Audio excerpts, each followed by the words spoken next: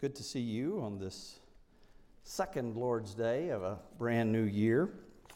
And one of the things a new year is good for is making resolutions to make changes in our lives of one kind or another.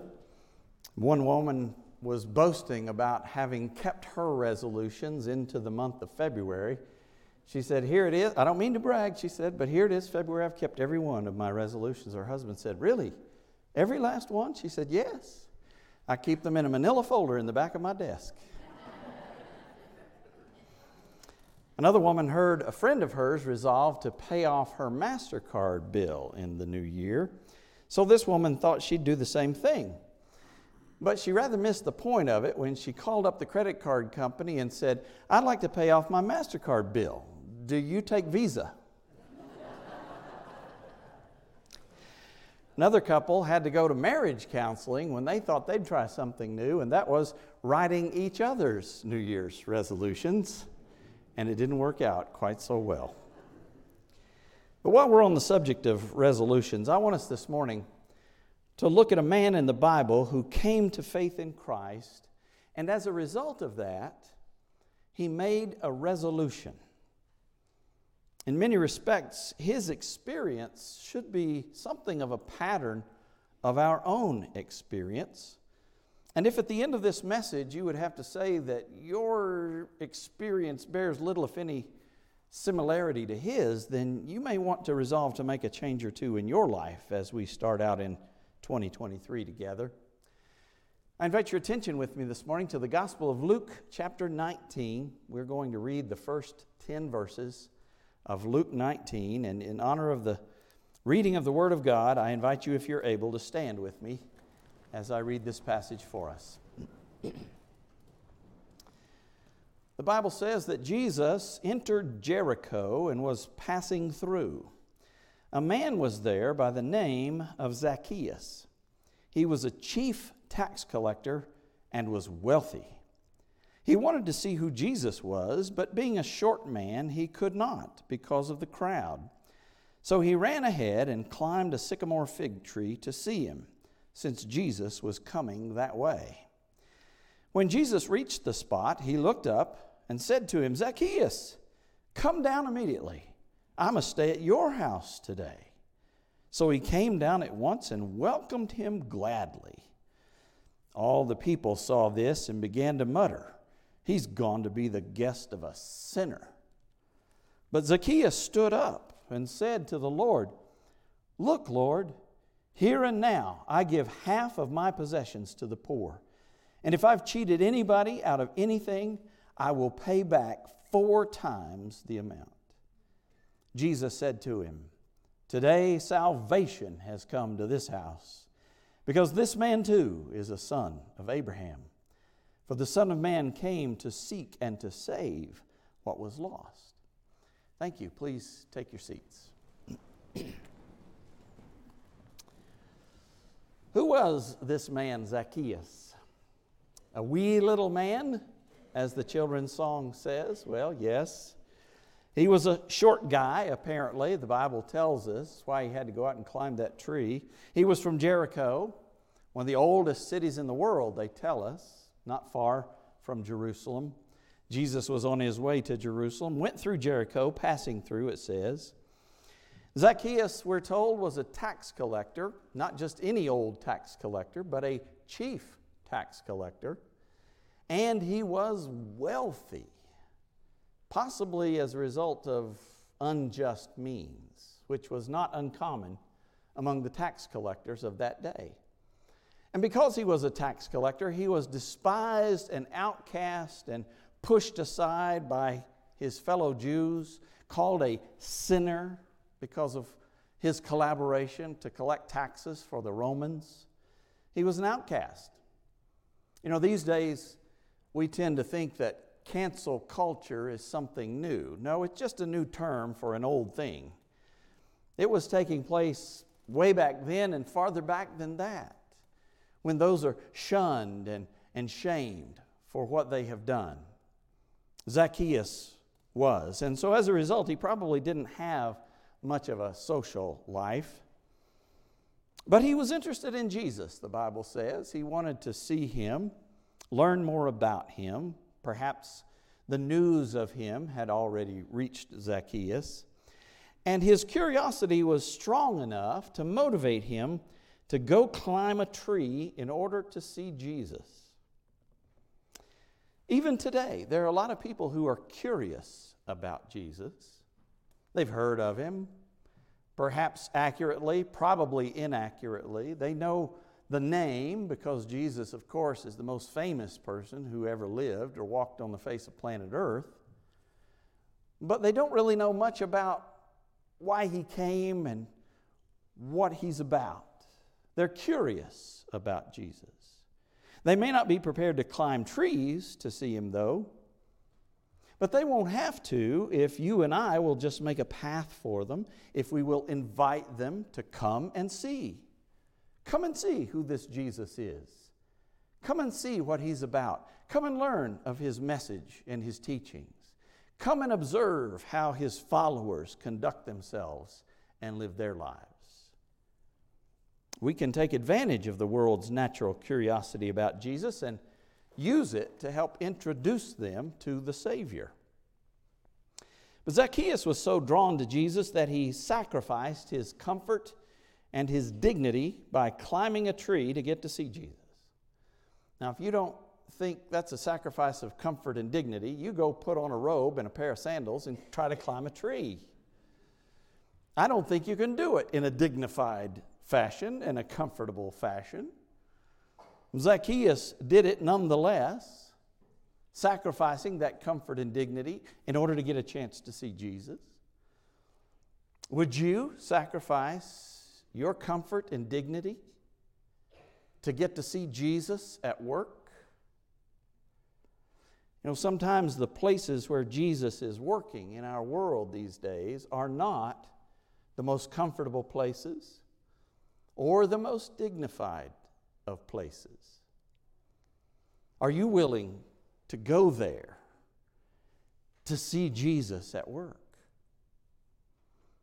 The religious leaders of Jesus' day refused to sacrifice their dignity and their positions of respect and status in order to follow Jesus. As they looked at Jesus, all they could see was what they had to lose, not what they had to gain. It'd be a pity if you and I reacted the same way they did.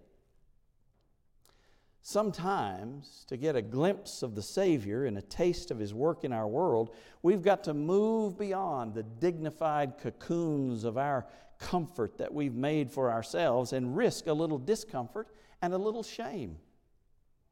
To have others talk about us the way Zacchaeus did. But it ended up paying Zacchaeus an eternal reward. Jesus was going along. He saw Zacchaeus up in that tree, and he invited himself to Zacchaeus' house. Now, that is a very unusual thing, because Jesus doesn't invite himself to places as a rule. He waits for an invitation to come. Jesus is not going to force himself into your heart to save you. He's waiting for you to open the door and invite him in. And when you think about it, Zacchaeus did have the option of refusing. He could have turned Jesus away. He could have said, no, I've got an appointment here in 20 minutes I've got to be at, and then I've got all of these other things this afternoon. That's just not going to work, Jesus. Why don't you get back with me a week from Thursday, and we'll see what we can work out then. He could have done that, but he didn't. He invited Jesus into his home.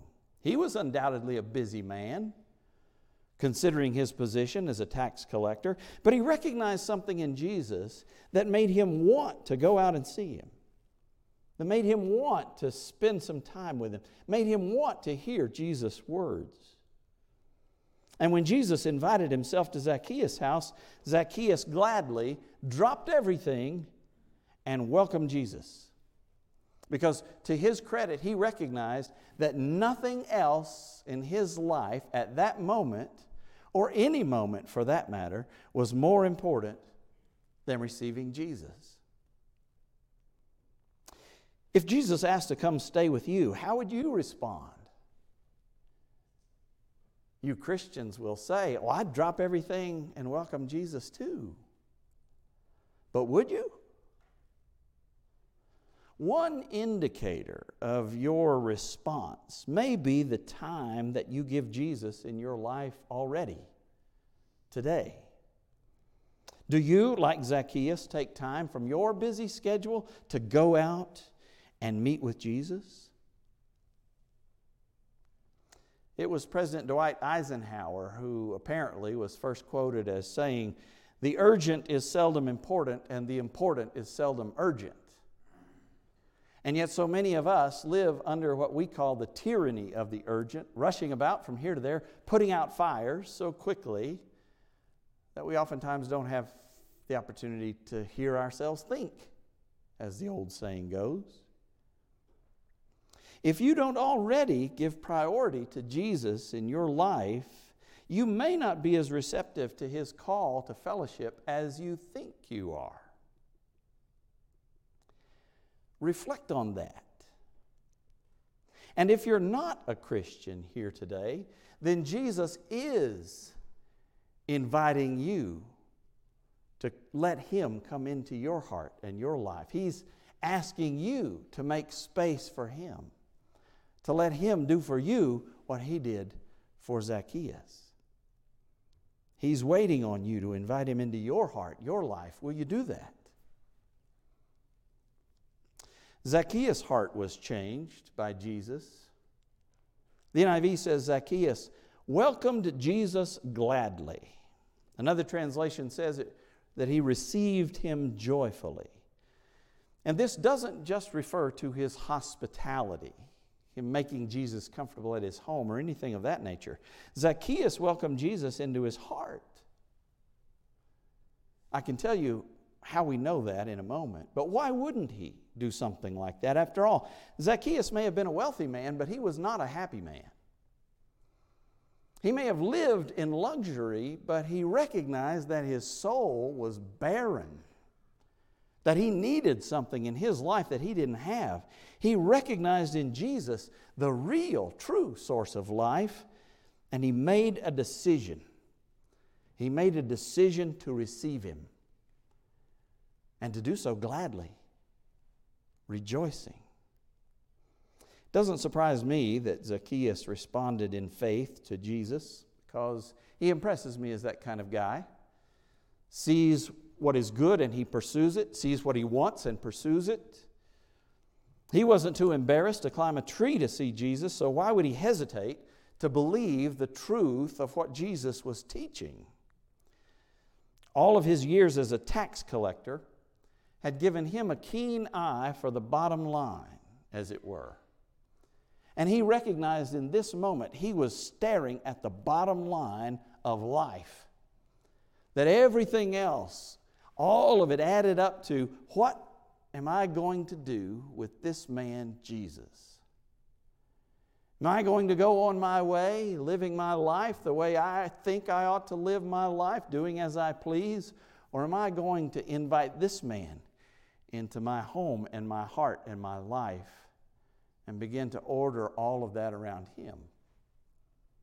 Zacchaeus saw the bottom line.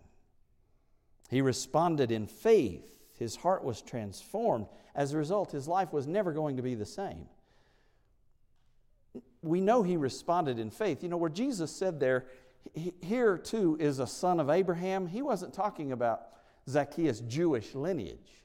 He was talking about being a man of faith, like the man of faith, Abraham, as he is regarded in Scripture. Putting his faith in Jesus, that's what marks him as a son of Abraham. And so Zacchaeus put his faith in Jesus and he acted on it. His change of heart was reflected by a change of behavior. That change of heart wasn't just lip service. He wasn't just saying words. And in verse 8 it says he stood up before Jesus. That is, he took a posture for making a resolution.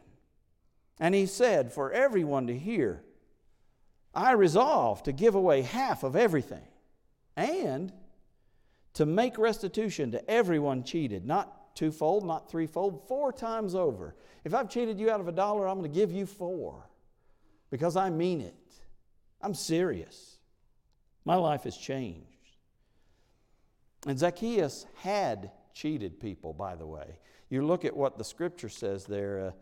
If I have cheated anyone out of anything, I'll pay back. If. That if, in the Greek text, it's in a form that marks it as a first-class conditional sentence, which means it is assumed to be true. Almost a sense. Since I have cheated certain folks, I'm going to repay them 4 times over. You see, he was admitting that he had cheated others, and he was repenting of it. He was turning away from it. He was trying to make it right, to make restitution, to do different in his life. When John the Baptist was baptizing in the River Jordan and became so popular that so many people were going out to be baptized by John, Matthew tells us that there were Pharisees and Sadducees who went out there as well, just in the hopes of trying to hitch their wagons, if you will, to some of John's popularity with the people. But when John saw them, he rebuked them. He said, you come back bearing fruit that befits repentance, and then maybe we'll talk. If you've ever wondered what John was talking about there, what the fruit of repentance looks like, you can look at Zacchaeus. His repentance is obvious. The fruit of it is apparent. His resolution reveals his repentance. And he followed through on that. We know that not just because of what Jesus said, but also because it's recorded in the Gospel of Luke. These weren't just words. Luke would not have preserved this story if Zacchaeus had gone back on his resolution and failed to follow through. We know he did because of that, and also because of what Jesus says. When Jesus heard Zacchaeus' resolution, he responded by saying, "Today, salvation has come to this house." And why could he say such a thing as that? Because the change was obvious. Zacchaeus' resolution was so dramatic, so magnanimous, so out of character for a greedy tax collector, there couldn't be any question that his heart had been changed. A rich man had been saved, no less. You know, the angels rejoice over anyone who gets saved, but perhaps even more so over a rich man. Because, you see, what's amazing about this story in Luke 19 is it comes almost right on the heels of the account of the rich young ruler in Luke 18. Remember that story where this wealthy ruler came to Jesus asking, "What must I do to have life?" And at the end of the conversation, Jesus recognized that it was his wealth that was standing between him and God. And so he told him, "Go sell everything you have, give it to the poor, then come follow me. You'll have treasure in heaven. If you do that, you'll find life." And it says the rich man went away sad because he had so many possessions. And after that, Jesus had said how hard it is for those who have riches to enter the kingdom of God. For it's easier for a camel to go through the eye of a needle than for a rich man to enter the kingdom of God. Those who heard it said, "Well, then who can be saved?" But Jesus said, "What is impossible with men is possible with God." And then he demonstrated that in Zacchaeus, a rich man who got saved. Jesus came to seek and save those who are lost, rich or poor, famous or unknown, tall, short, you name it. He came to save the lost. And that's what happened in Zacchaeus' life. It manifested itself in action. He did something on the basis of his faith. And I wonder, does your faith manifest itself in action, in service, in love? Is there fruit of repentance and salvation in your life? Do others see it in you? 150 years ago, when Henry Morton Stanley went to Africa in 1871, as a reporter looking to find and report on the famous missionary David Livingstone, after he finally found him, he spent months in Livingstone's company, watching him work among the African peoples. And Livingstone apparently never spoke to Stanley about spiritual things, but Livingstone's loving, patient compassion for the African people was beyond anything that Stanley had ever seen before. He couldn't comprehend it. He couldn't understand it. He couldn't understand how this missionary could have such love and patience with these pagan people, as he considered them, among whom Livingstone had ministered for so long. Livingstone literally spent himself in tireless service to those that he had no reason to love other than for Christ's sake. Stanley saw all of that, and he later wrote this in his journal. When I saw that unwearied patience, that unflagging zeal, and those enlightened sons of Africa, I became a Christian at Livingstone's side, though he never spoke to me one word. It was the fruit of Livingstone's life that led Stanley to put his faith in Christ. Like Zacchaeus, everyone who receives Christ by faith has to resolve to live for Christ. He is not just Savior, friends, He is Lord.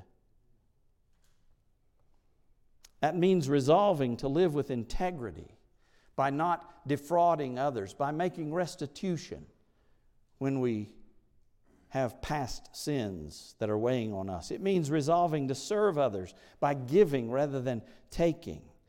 It means making God's priorities your priorities in every area of your life, including in your date book and in your checkbook. Or as they might say these days, in your online calendar and your debit cards. That's where your commitment to Christ reveals itself. In these early days of a new year, when our thoughts so often turn to reflection and resolution for something different going forward, will you renew your resolve to live for Christ? And if you aren't a believer, would you invite Him to come into your life and change it radically the way He did Zacchaeus?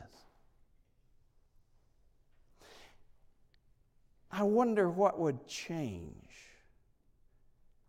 if we would do that.